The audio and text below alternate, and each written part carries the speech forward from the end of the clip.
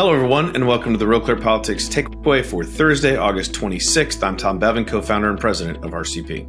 And I'm Carl Cannon, Washington Bureau Chief. Good morning, Tom. Good morning, Carl.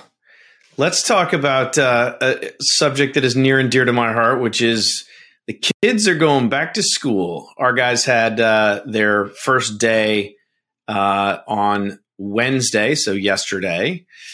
But kids all across the nation are going back to school. They either already started last week, they're starting this week, or some of them are actually going to be starting next week. It's a glorious thing, Carl, for parents that have to have their kids back in school full time, even if, as is the case with our kids, they are required to be fully masked all day long, and also with some various social distancing protocols worked in there. But nevertheless, in-school instruction, I think this was a question mark for a lot of parents, whether this was going to happen or not. But it is happening. Well, Tom, between you, me, your co-founder of Real Clear Politics, John McIntyre, and Andrew Walworth, the producer of this show, and if you got to include grandchildren in there, but we pretty much have kids between every age between 1 and 21, the four of us.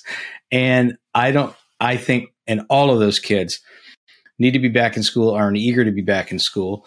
What's happened, though, in this area has happened in every area, even before the pandemic. It's how people feel about it and what the rules are broken along partisan lines.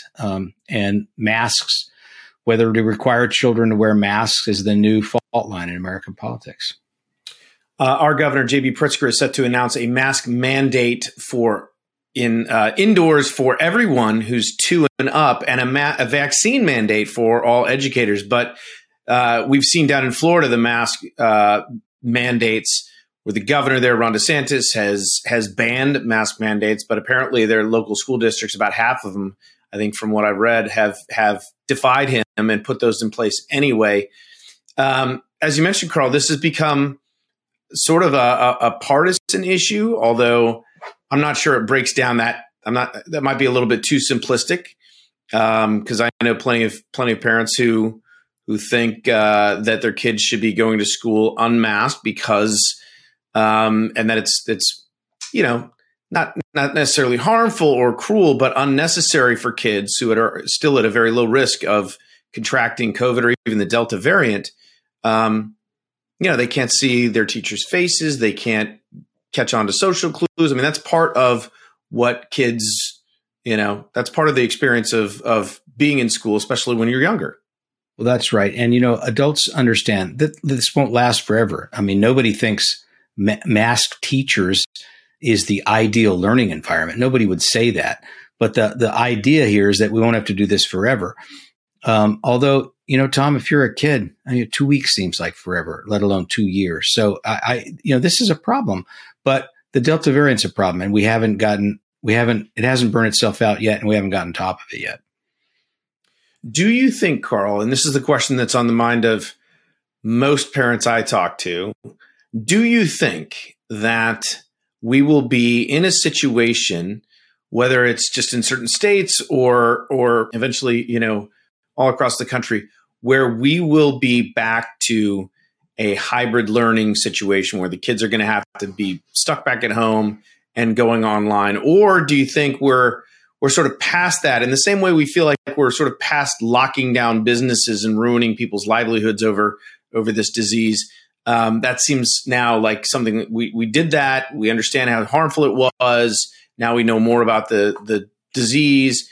What do you think? Are we going to go back to a situation where the kids are back at home and learning online? Well, nobody. Can you foresee that? Nobody wants that. I can foresee it, but only, the nightmare scenario, Tom, has always been, the Delta variant is much more communicable than the original variant strain of this virus that came out of Wuhan. And whether it came from a lab or a jungle somewhere, we may never know. But the doomsday scenario has always been a virus that's as communicable as the Delta variant, as deadly as, something like Ebola. And if we come to that, look, all bets are off.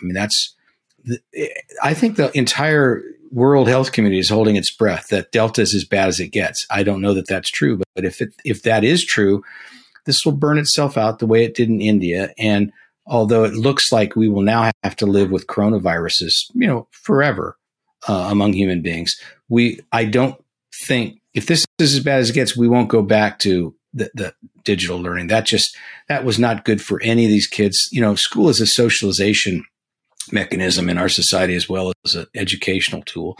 And, kids need other kids. As parents, we know this.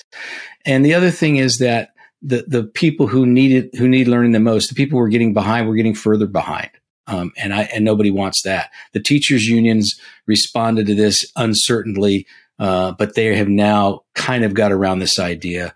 They're not fighting vaccination requirements. The teachers unions have got with the program. The parents know they want their kids back in school, and Lord knows the kids want to be in school. So I'm thinking we've turned the corner, but that's a very fingers crossed. You mentioned, and we'll have to wrap it up after this, Carl, but you mentioned the Delta variant being more communicable, but not necessarily more lethal.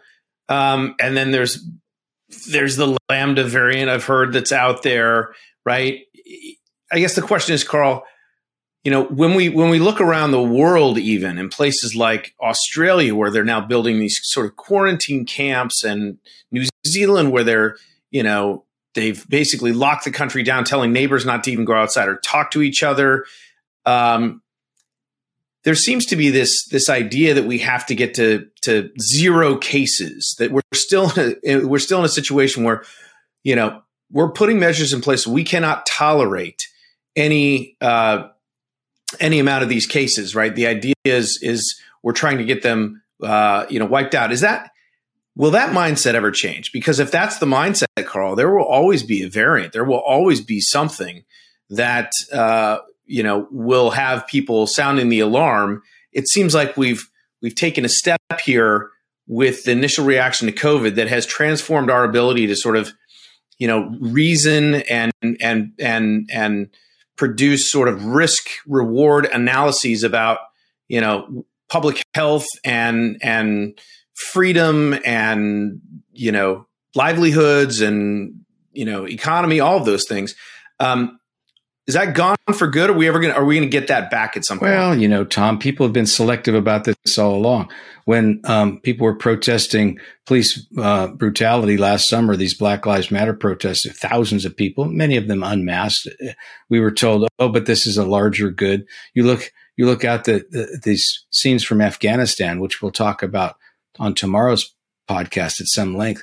These thousands of people crowded, in places not wearing masks. They're trying to evacuate. They're trying to save their lives. So there's always been, throughout this pandemic, people have put aside, health concerns if they had other concerns. And I think as human beings, we'll have to collectively do that in time. But what no one wants, Tom, and I think on this, Republicans and Democrats agree, we don't want to shut the economy down again. That had all kinds of terrible and ancillary side effects that nobody wants. So if masks in schools helps us to keep the economy going, I think most parents are willing to do it. All right. We will leave it there. I'm Tom Bevan, co-founder and president of Real Clear Politics. And I'm Carl Cannon, Washington Bureau Chief. And this has been the Real Clear Politics Takeaway for Thursday, August 26, 2021. Join us tomorrow for our audio-only podcast, which is at greater length, and we will discuss Afghanistan.